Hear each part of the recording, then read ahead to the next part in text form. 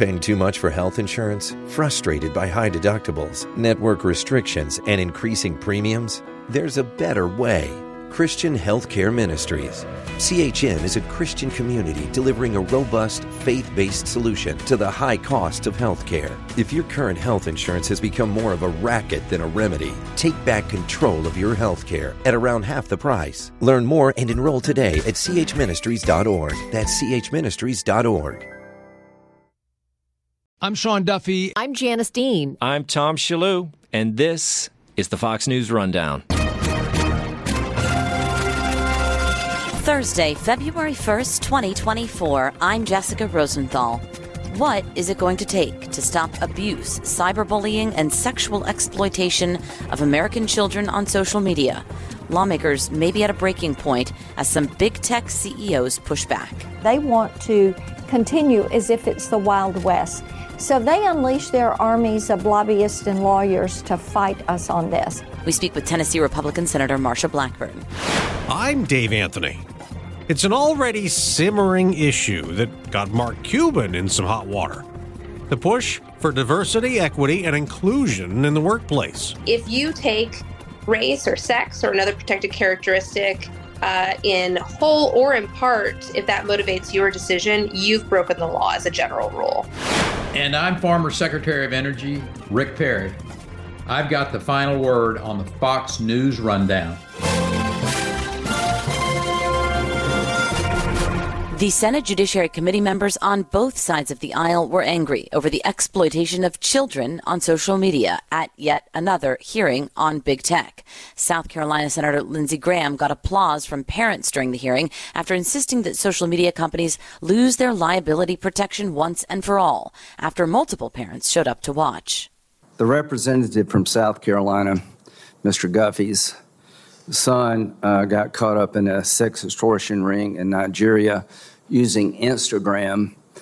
He was shaken down, paid money. That wasn't enough, and he killed himself. What would you like to say to him? Well, it's terrible. I mean, no one should have to go through something like that. Do you think he should be allowed to sue you? After a long pause there, Meta CEO Mark Zuckerberg said he can sue them, to which Graham replied, no, he cannot. Graham also noted 5 bills addressing social media concerns have failed. Delaware Democratic Senator Chris Coons highlighted one bill that has bipartisan support, and he asked the 5 CEOs of Discord, Meta, X, formerly Twitter, Snapchat, and TikTok, is there any one of you willing to say now that you support this bill? Mr. Chairman, let the record reflect a yawning silence from the leaders of the social media platforms. Missouri Republican Senator Josh Hawley clarified that Zuckerberg said in his opening remarks that studies have not shown a causal link between social media and negative teen mental health. Here's a quote from your own study. Quote, we make body image issues worse for 1 in 3 teen girls. Here's another quote. Teens blamed Instagram, this is your study, for increases in the rate of anxiety and depression. He then prompted Zuckerberg to address the parents seated in the rows behind him. Zuckerberg said he was sorry for everything they've gone through and that this is why they invest so much and will continue doing industry-leading efforts. To make sure that no one has to go through the types of things that your families have had to suffer. So what are lawmakers doing now, aside from holding yet another hearing? Senator Blumenthal and I have worked on this Kids Online Safety Act for years. We speak with Tennessee Republican Senator Marsha Blackburn. And it is different this time. I think the activism of the parents and their advocacy and their stories, telling people the reason that you have to be able to protect kids online, and that this is the duty of these social media platforms. See, they're scooping up all the data, and they want people online a lot. And to protect children, you have to be able to put some legislation and some guardrails in place, and they keep fighting it. It is striking that there is so much bipartisan support. Like, we don't see bipartisan support like this on anything, and yet we still haven't gotten there. What is the holdup in your mind specifically? And Lindsey Graham mentioned that there are like 5 bills out there. Where do we go now? Yes, indeed. We have several bills that are there. Senator Ossoff and I did the REPORT Act, which would, this is something NCMEC wanted so that they could hold information longer. And we also have the Earn It Act, which means to get liability protections, you would have to, a platform would have to earn it. They would not have those Section 230 provisions and protections automatically given to them. And one of the things that we have found through the years is that these social media companies have a lot of money. Thereby, they have a lot of lawyers and lobbyists. They do not want regulation. They want to continue as if it's the Wild West. So they unleash their armies of lobbyists and lawyers to fight us on this. But here's what people are beginning to realize. If you were a liquor store owner and sold alcohol to minors, you would be charged. You would have your store locked. They would put you in handcuffs. They would take you off. Same thing if you were selling tobacco to kids that are underage. Same thing if you were a strip club owner that had kids coming in. That's how you would be treated because physical world enforces those laws. But in the virtual space, you have these platforms that have become a haven for drug dealers and sex traffickers that spew out self-harm, allow cyberbullying, and encourage suicide, and nothing is done to them.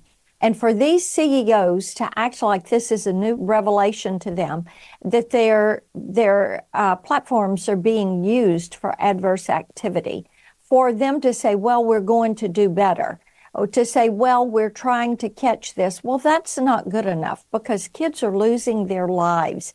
The mental health of our nation's youth is the worst it has ever been. Yeah. You saw the depression rates double from 2010 to 2019. And the commonality in all of this, with the increase in drug use, with the increase in sex trafficking, with the increase in mental health and depression issues, with the increase in suicide, the commonality, social media. Yeah, you referenced in that answer, NCMEC, that's the National Center for Missing and Exploited Children. But that was part of that was what you just talked about was going to be my follow-up question, because I wanted your reaction to what you heard from these CEOs. It did seem like this hearing really did zero in on Mark Zuckerberg, and he had said in his opening statement that there's no causal link, right, between social media use and negative mental health among teens. What did you make of what you heard at this hearing from the CEOs?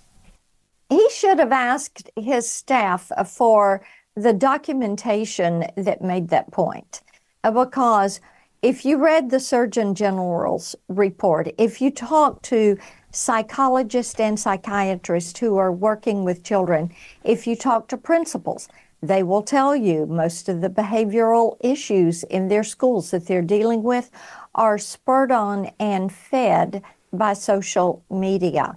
I thought that was interesting, and the fact that the audience actually laughed at his saying that should have told him everything he needed to know. He had been given bad info on that one.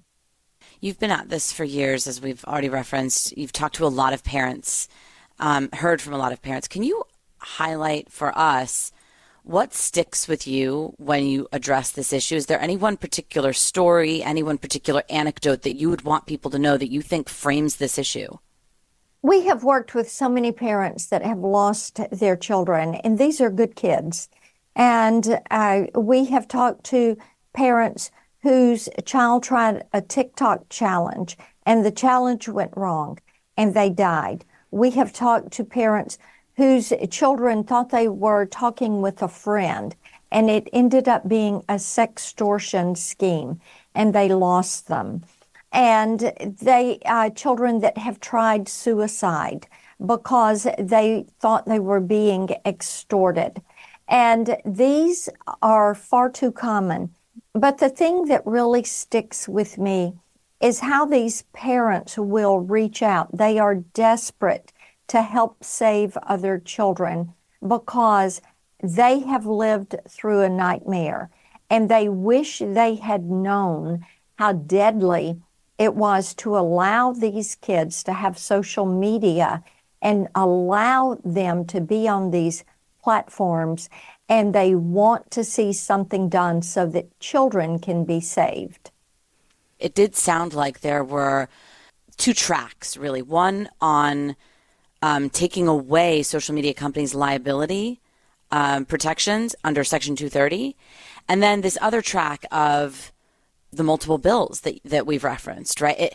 Do these need to be done at the same time, together, piecemeal?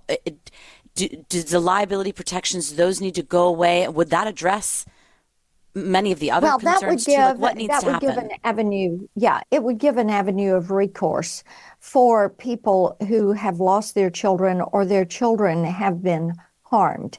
And we have the 5 bills that have already come out of Judiciary Committee.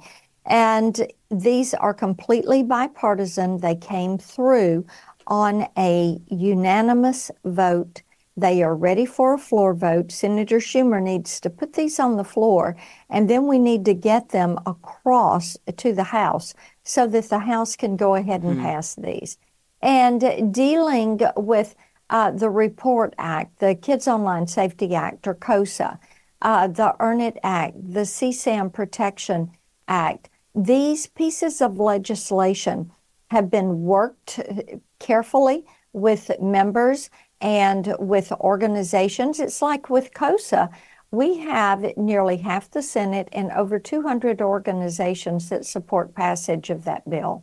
Okay, finally, Senator, again, to Mark Zuckerberg's commentary, he seems pretty intent on telling everybody that their focus is on giving parents the right controls. Like 50 more tools have been unveiled for parents to control. And then Senator Klobuchar said, wait, parents, this is too much for them. Like it can't just be on the parents. But actress Jennifer Garner has told her own children, show me a study that says social media is good for you and I'll let you have it. How much is on us as parents to regulate our children's use of social media? How much is this our responsibility? We want the social media platforms to do is design for safety. That is what they should be doing. It should be safety by default. Open these algorithms, these black boxes, and then let the parents and kids set those so that they can control what is coming into them when they log onto these apps. And this is something that our legislation would do. It is what parents want to see done. And of course, anything that would restrict or change the business model that these platforms are operating under, they are opposed to. That is why they continue to unleash their armies of lobbyists and lawyers to fight us on this legislation. Tennessee Republican Senator Marsha Blackburn, thank you so much for joining. Good to join you. Thank you.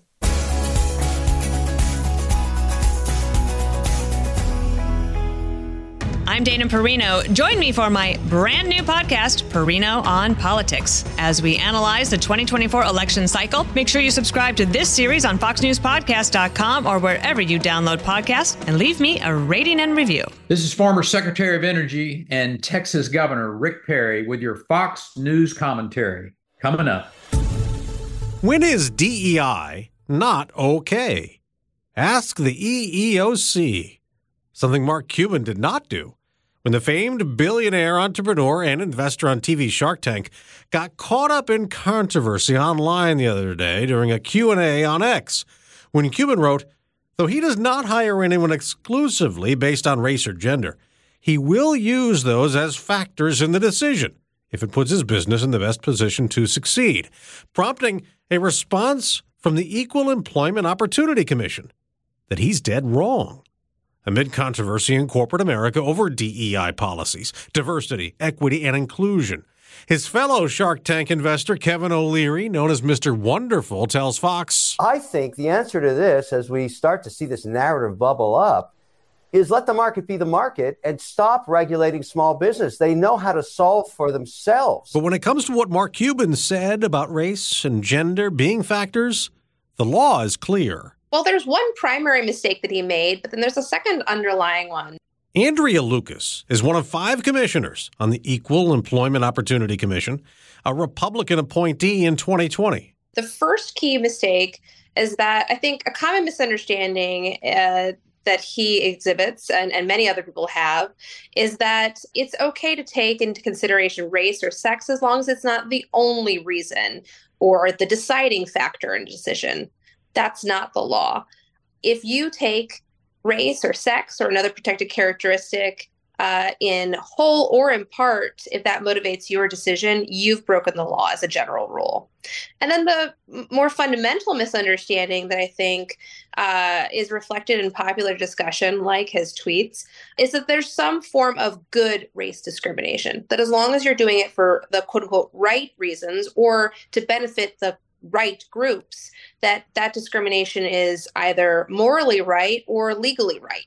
That also is dead wrong. Let's break it down by letter in this. Let's start with diversity. What is the aim when it comes to that element of it? If you can't take some of these factors in legally when you're hiring, how does diversity get involved in the way that people want?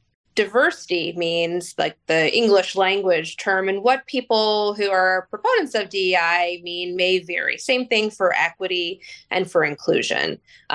Taken the best way, diversity would mean that you simply want to have a whole range of individuals in every way that makes a person an individual. And you want to make those people feel welcome and eliminate barriers. That all sounds great. Unfortunately, diversity sometimes is code for I only want certain groups of people in my business, or I want to increase certain racial or other demographic groups. That's where it starts to go off the rails. Okay. Now, equity is a term that has gotten a lot of popularity in the last decade or more here, but a lot of people seem to put it on the same level as equality. What is equity? Many people think, oh, equity, equality, same thing. It's not. And that's why the term has come into popular use, right? If we meant equality, we wouldn't be using the word equity. Equity is used by advocates of this term to promote that you're going to all reach the same outcome. Equality is about whether or not you're treating people the same. Are you treating a similar situated individual the same way, applying the same rules to everyone? Equity seeks to make sure that you treat people differently in order to ensure that everyone reaches the exact same outcome. Equity is not what's required under our civil rights laws. Again, it's good that you spelled out what the EEOC stands for, right? It's not the Equitable Employment Outcomes Commission. It's the Equal Employment Opportunity Commission. There's a big difference between that. Inclusion. What is the aim there? I mean, obviously nobody in this day and age seems to want anybody to be excluded for any particular reason, but how does inclusion work in the DEI formula? Inclusion typically is the lowest risk area of the DEI bucket. And I'd say diversity also generally, initiatives are solely focused on diversity. So perhaps you're going to be doing a training, generally helping people be aware of cultural differences or celebrating a particular holiday or that a particular group might have more focus on. Generally low risk. Same thing for inclusion. You may see similar types of programming like that, cultural awareness. They can be done right. It depends on how they're executed. It's being thoughtful about whether or not you are doing something that might end up causing a barrier to someone based on whether or not you have a welcoming workplace. There's a lot of ways that can be fine. The problem is if inclusion starts turning into exclusion, if you're not actually including people, then it's not inclusion anymore. So again, it's really going to depend on how things are broken down.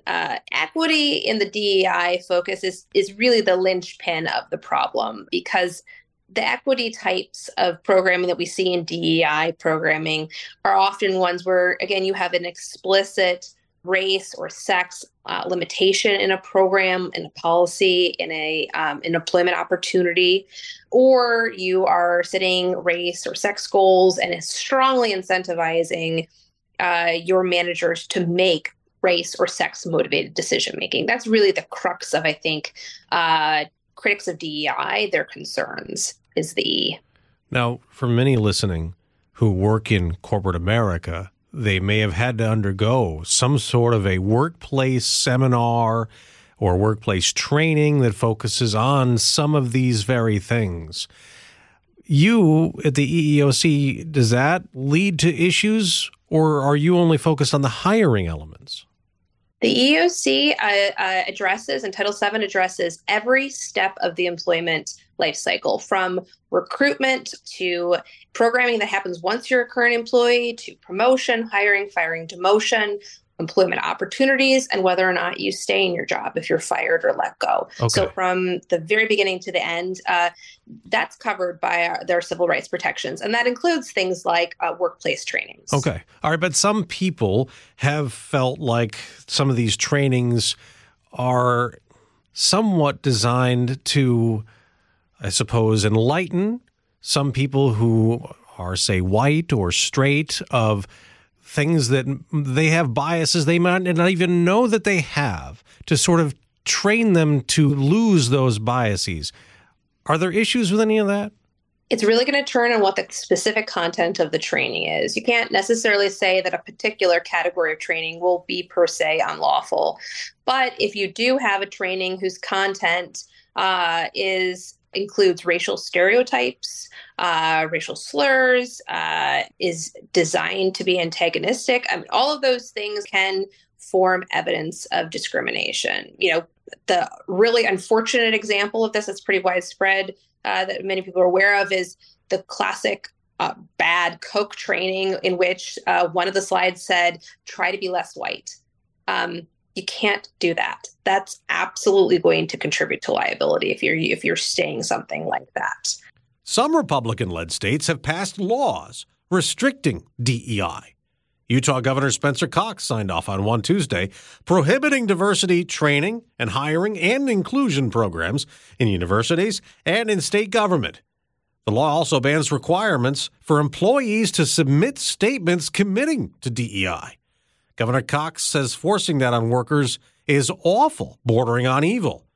This as Democrats in 9 states push legislation to do the opposite, to either promote or require diversity, equity, and inclusion initiatives. One of the key things to remember is Title VII already covers a lot of restrictions on that kind of content. Again, if you have training that exhibits racial bias towards white employees or Asian employees or employees of any race, that's already problematic and potentially unlawful, depending on the fact pattern at issue, regardless of whether or not an additional law is signed. All right. There was a report from a consulting firm, Paradigm, that said last year undeniably it had a shift in DEI landscape. And part of that might be from the Supreme Court ruling last year on affirmative action being not permissible when it came to college admissions. Is there a Supreme Court case, do you think, that could be coming with DEI in the workplace also?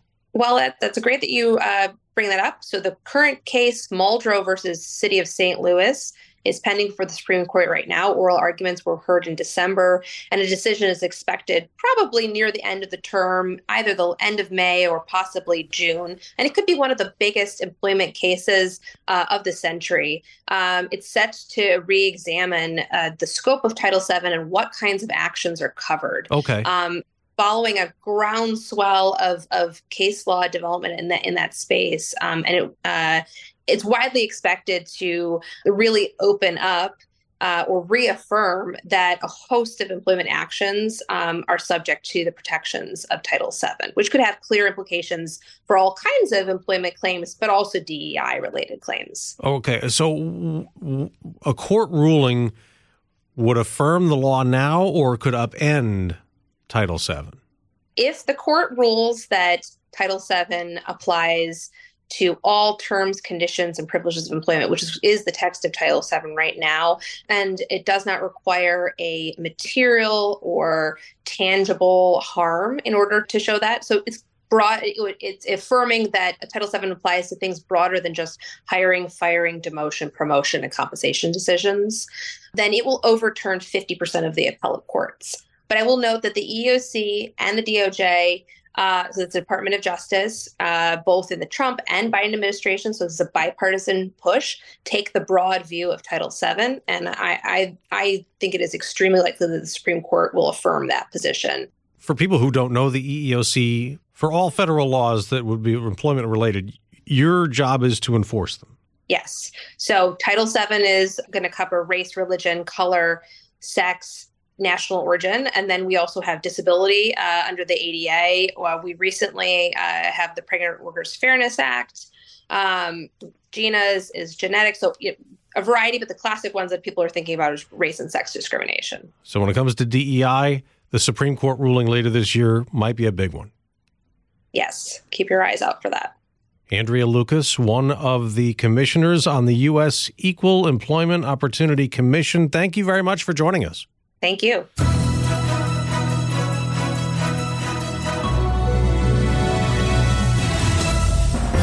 Meet the American who created the chairlift. James Michael Curran was born on June 9, 1903 in Omaha, Nebraska. He was the sixth child among seven. The budding innovator passed Nebraska's licensed engineer exam with only a high school education. Curran used his knowledge to work for Paxton Veerling Steel, and one of his very first jobs was designing an aerial conveyor system hauling a continuous flow of bananas from loading docks to fruit boats in Honduras. The technology would later change the winter sports industry forever.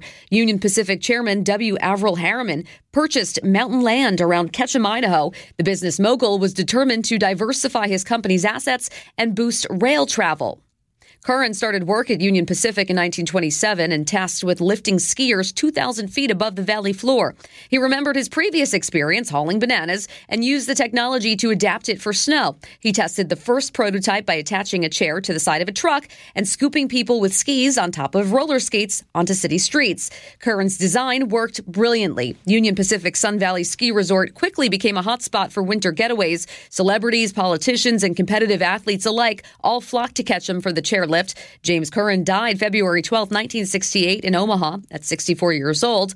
Although his designs revolutionized skiing, Curran never once tried the sport. However, in 2001, he was inducted into the Ski Snowboard Hall of Fame.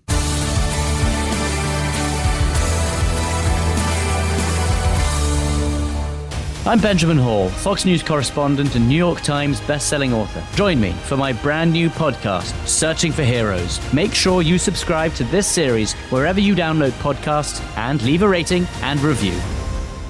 Subscribe to this podcast at foxnewspodcasts.com. It's time for your Fox News commentary. Rick Perry. What's on your mind? In the shadows of American climate activism, a web of foreign interest is quietly pulling the strings in the background to undermine U.S. energy security. As the Biden administration continues to advance policies harmful to domestic energy production, it's important to understand the growing influence of foreign entities shaping our climate policy and how our adversaries are working to undermine America's energy security and economic stability. Recent revelations have exposed a concerning reality. A group tied to the Chinese Communist Party is pouring substantial funds into American climate advocacy groups and nonprofits. They're aiming to lead the charge toward an all-electric future and the electrification of our transportation sector. Ironically, while environmentalists claim to want to lower global emissions, this misguided action will do the exact opposite by ensuring a rise in coal use and LNG from Russia, both of which will raise global emissions. From a national security standpoint, the Biden administration is sending contradictory signals while asking Congress to support aid for Ukraine, but at the same time, empowering Putin by restoring his ability to use energy as a weapon. The world witnessed the severe consequences of Europe's dependence on Russian energy when Russia invaded Ukraine in 2022. Without oil and gas exports from allies like the United States, Europe faced a stark choice between inadequate heating for its citizens or buying Russian gas that funds Putin's war. China is trying to adopt the same strategy here in the United States. It's no coincidence that China is funding groups advocating for electric vehicles as 3 major Chinese electric car companies expand their operations and establish new factories in Mexico. Persistent global demand for oil and gas, it remains indisputable. It's acknowledged by President Joe Biden even in his last State of the Union address.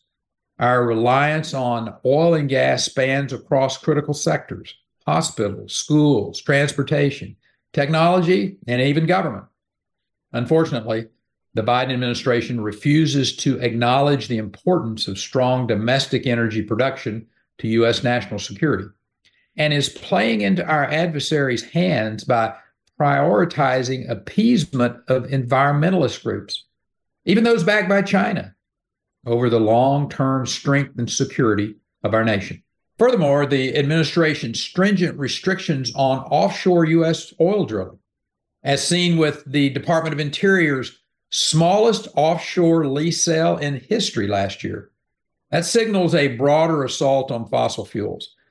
These policies are not only jeopardizing American jobs and economic prosperity, but also challenging our energy self-sufficiency. It's imperative to reverse these actions and return to the path of energy independence. Our focus must shift towards domestic oil and gas production, characterized by the world's strictest environmental standards, to bolster energy security, support the American workforce, and stimulate economic growth. This is Rick Perry, the former governor of Texas and former Secretary of Energy. You've been listening to the Fox News Rundown. And now, stay up to date by subscribing to this podcast at foxnewspodcasts.com. Listen ad-free on Fox News Podcasts Plus on Apple Podcasts. And Prime members can listen to the show ad-free on Amazon Music. And for up-to-the-minute news, go to foxnews.com.